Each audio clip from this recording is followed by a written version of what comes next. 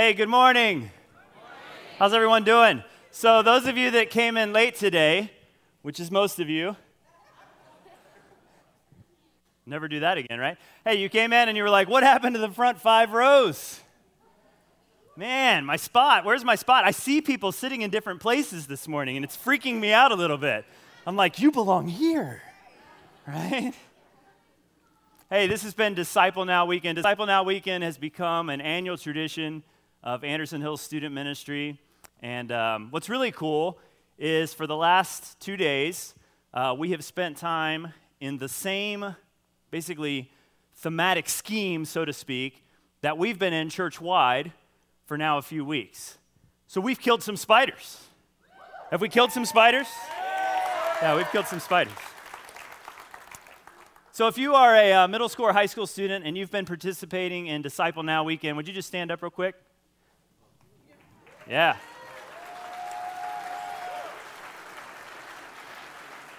Awesome. And you guys can go ahead and sit down. Now, if you are a young adult, college student, volunteer, if you are an adult who hosted students this week, who drove a car, who helped cook a meal, who played some role in the weekend, if you would stand up, because we want to recognize you for sure. Yeah.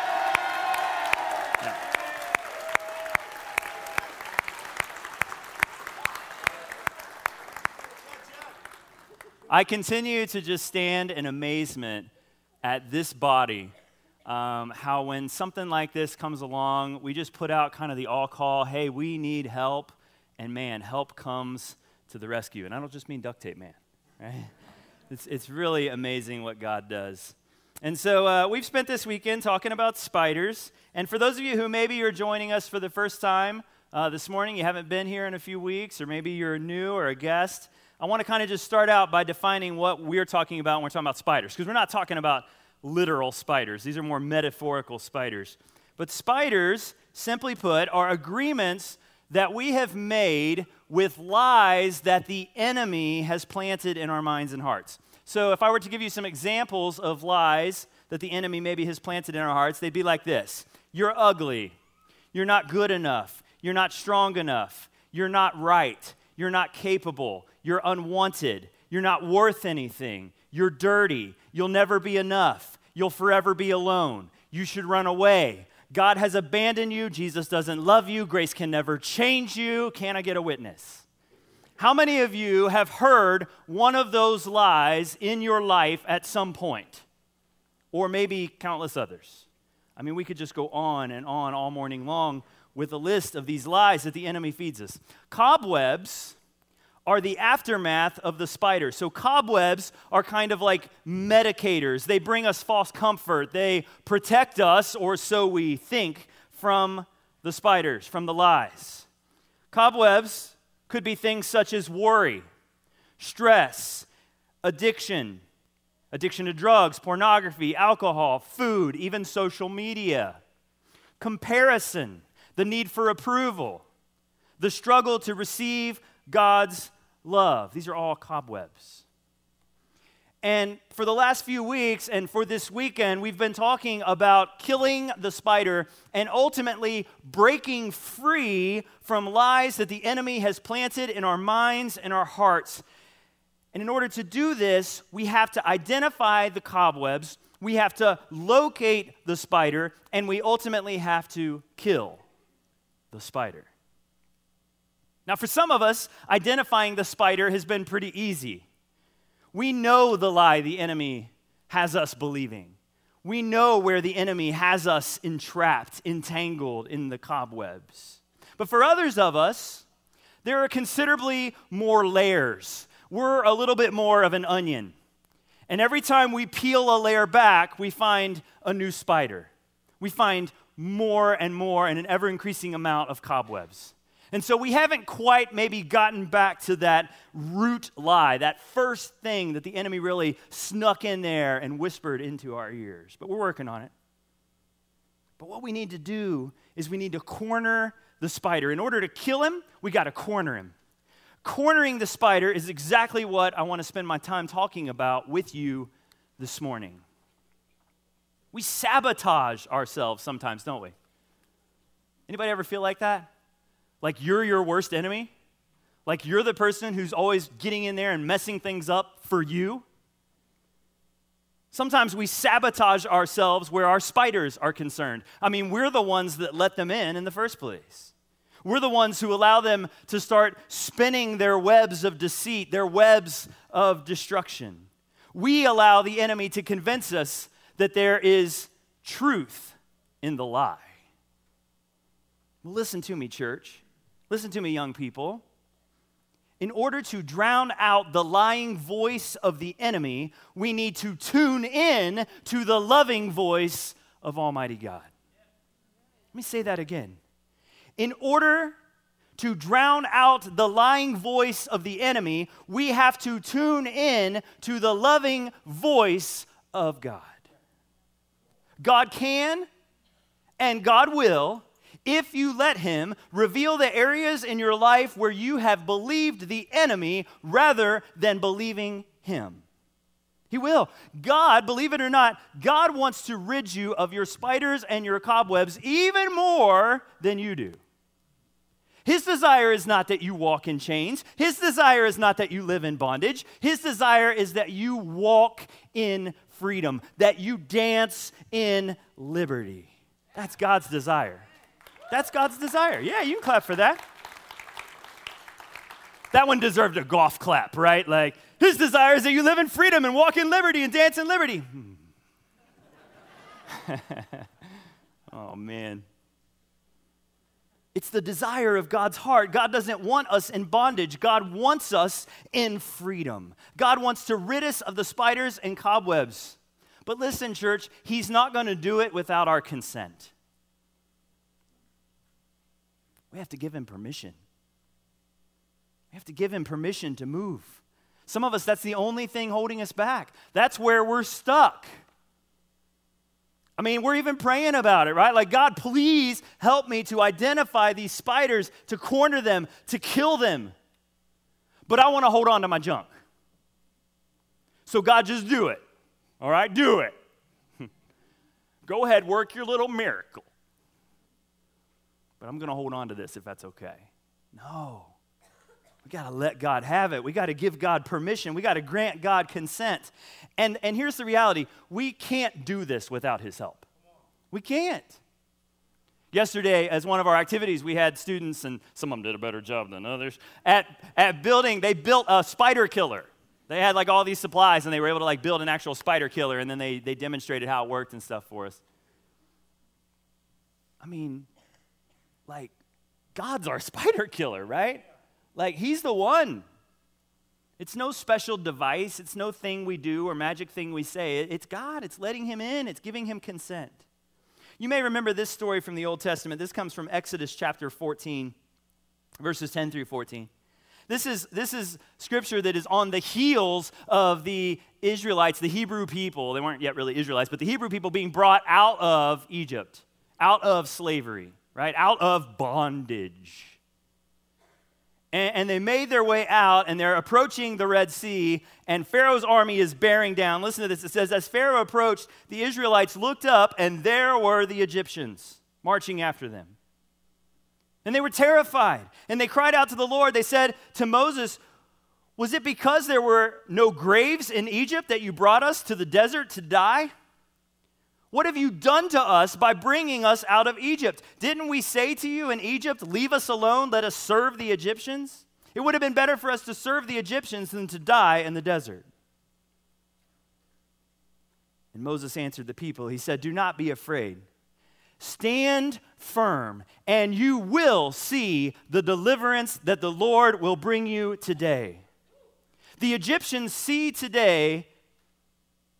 see today, you will never see again. The Lord will fight for you. You only need to be still. There's a lot in there. There's a lot of unpacking to that scripture. In Exodus 14, the people believed the lie that life would be better for them back in Egypt. Man, if only we could turn around and go back to that terrible dictator who beat us, who starved us, who made our life a living, you know what? Man, if we could just get back there. how many times are we like that? Like we just run with vigor back to the things that are absolutely destroying our lives. I don't think I can live without that sin. It really hurts me, and I like it, right? It kind of feels that way sometimes. I just want to get back to that. But Moses tells them, he says, stand still, and you will see God work. There was no way they were going to win the battle without the help of God. But with God, all things were possible. And some of us need to stand and we need to grant God permission to act on our behalf. Some of us need a miracle, a Red Sea splitting kind of miracle. Some of us need a work in our life that only God can do. You see, if it's something we can do, then we receive all the glory. We receive all the honor. We're like, look at what I did. But you see, that's not God's desire. God's desire is to get us to a place where we are so desperately in need of what only He can do in our life that we're able to stand on the other side of it and confess to everyone that look at what my God did in my life. That's where He wants us. That's where He wants us. That's His desire. Some of us, God is getting ready to blow the door wide open. I believe that. I have had conversations with many people in this room whom I can see inside of you that God is just getting ready to absolutely blow the doors off. And I don't know, maybe that freaks you out a little bit, but I'm just telling you, get ready. Because God's just getting ready to do something here, and it's just going to be explosive, and it's going to be crazy. God is getting ready to blow the doors wide open. Some of us, for the first time, are getting ready to experience His power. And when I'm talking about His power, I'm talking about His resurrection, raised Jesus Christ from the dead kind of power. And hopefully that's something you're excited about. I mean, I can't wait to see it happen. I can't wait to see it happen in my life. Listen, I'm not there yet. I feel like I'm right on the cusp.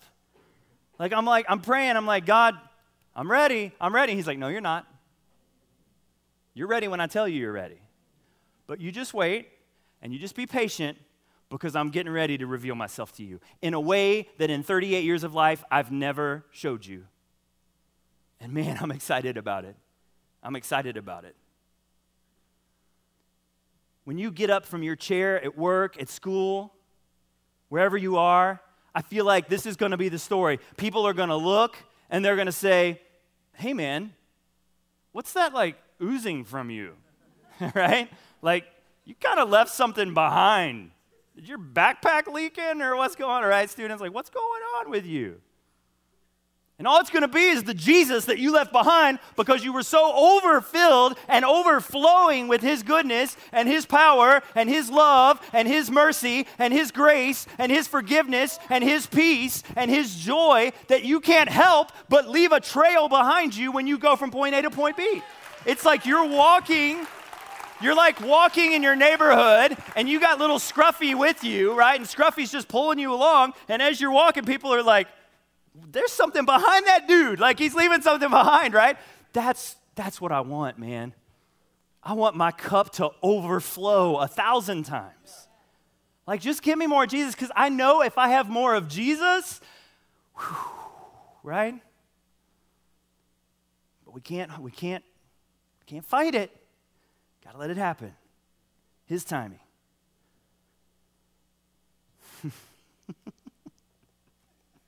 You're going to get up from your chair and people are going to be like, Holy Spirit.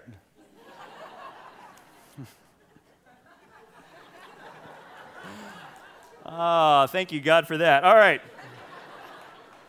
I mean, does anybody want that? Yeah. So what are the steps towards this? Listen, I got to give you some steps because this is a sermon, right? Every sermon has steps. So here they are, and the first one's it's going to confuse you a little bit. You're going to be like, what's he talking about? The first one is to lower the noise. Lower the noise. Take the noise down. Earlier, I mentioned that we're kind of in this battle, right? And because we're in a battle, we're really quick. Like, we love Ephesians 6. I mean, we love to do war.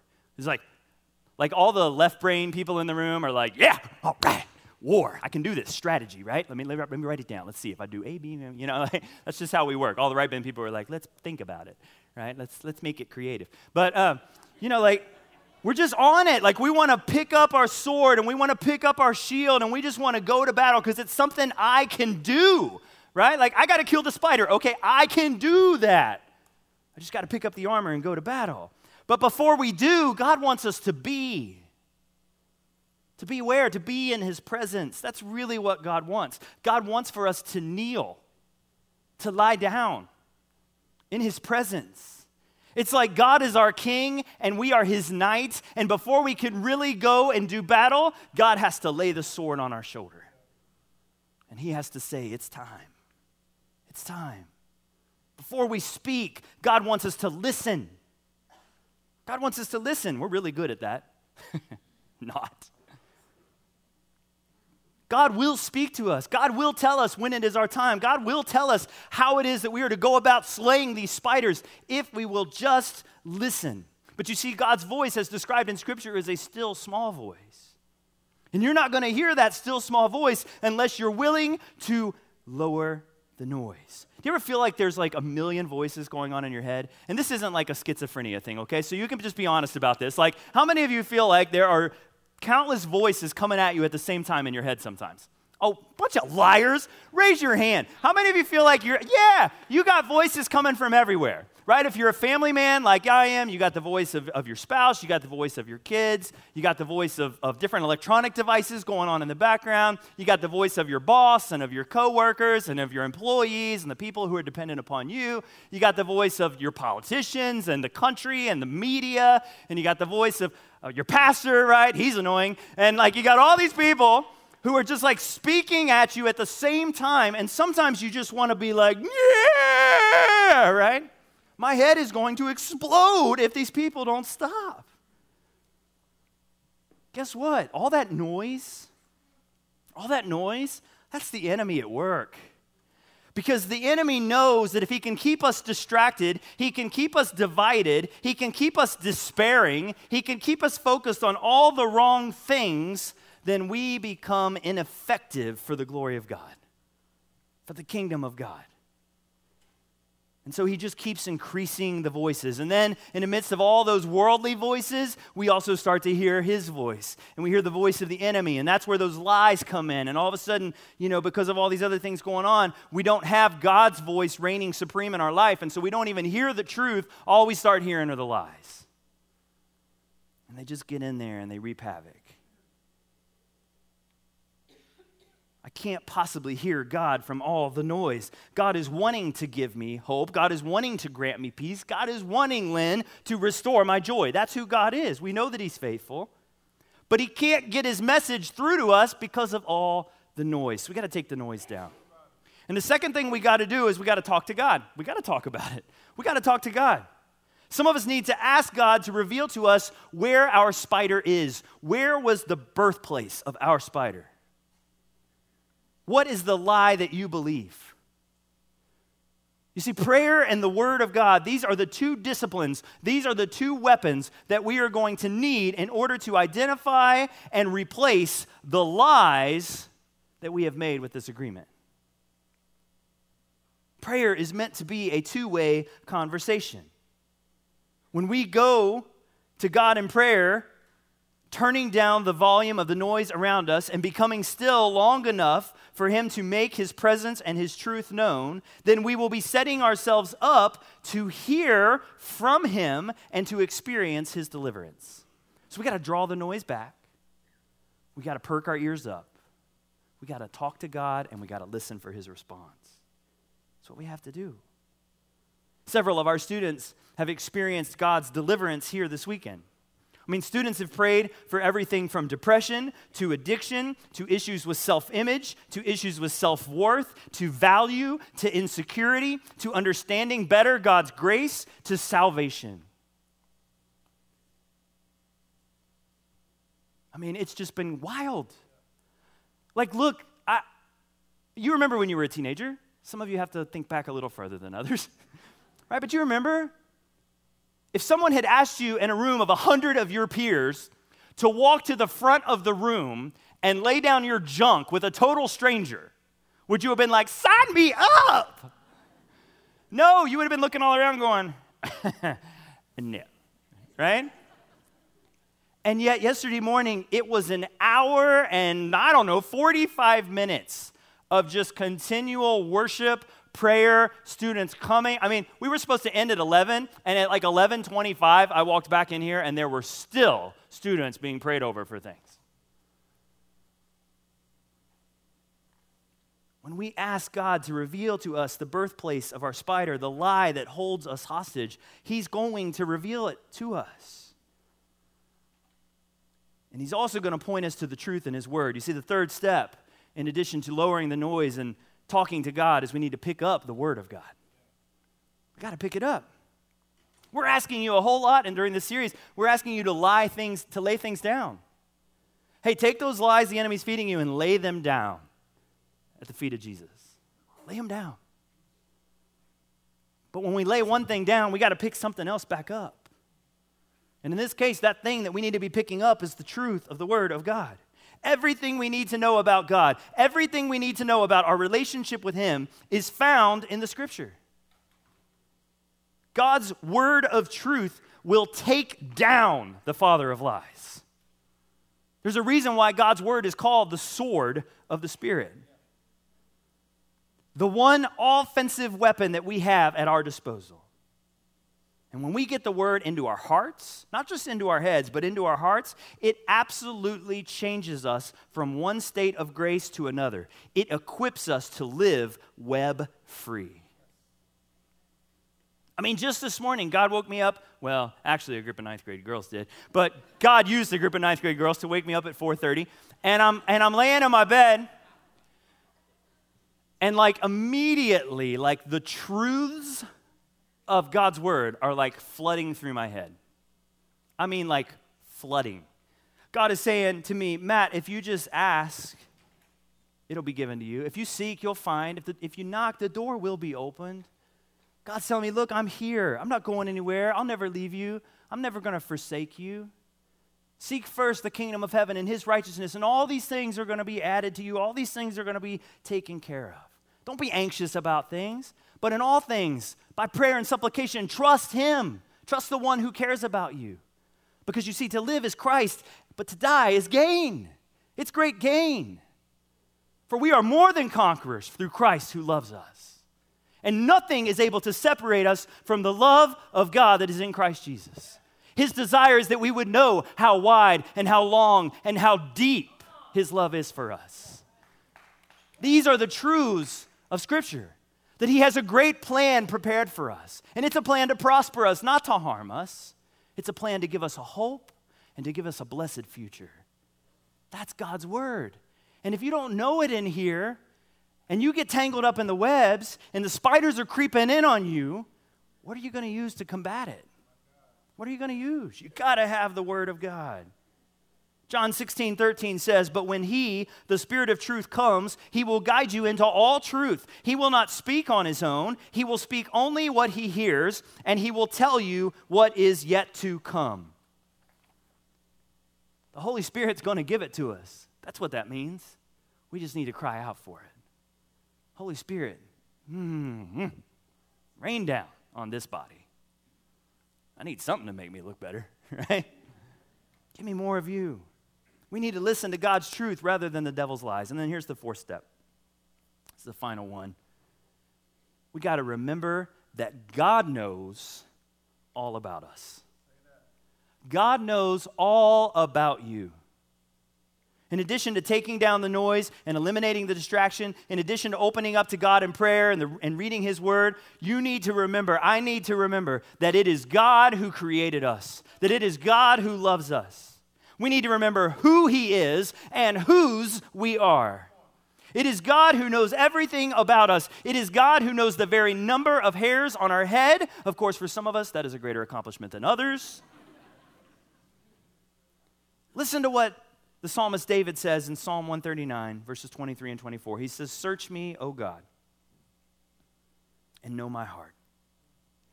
Test me and know my anxious thoughts. See if there is any offensive way in me, and lead me in the way everlasting.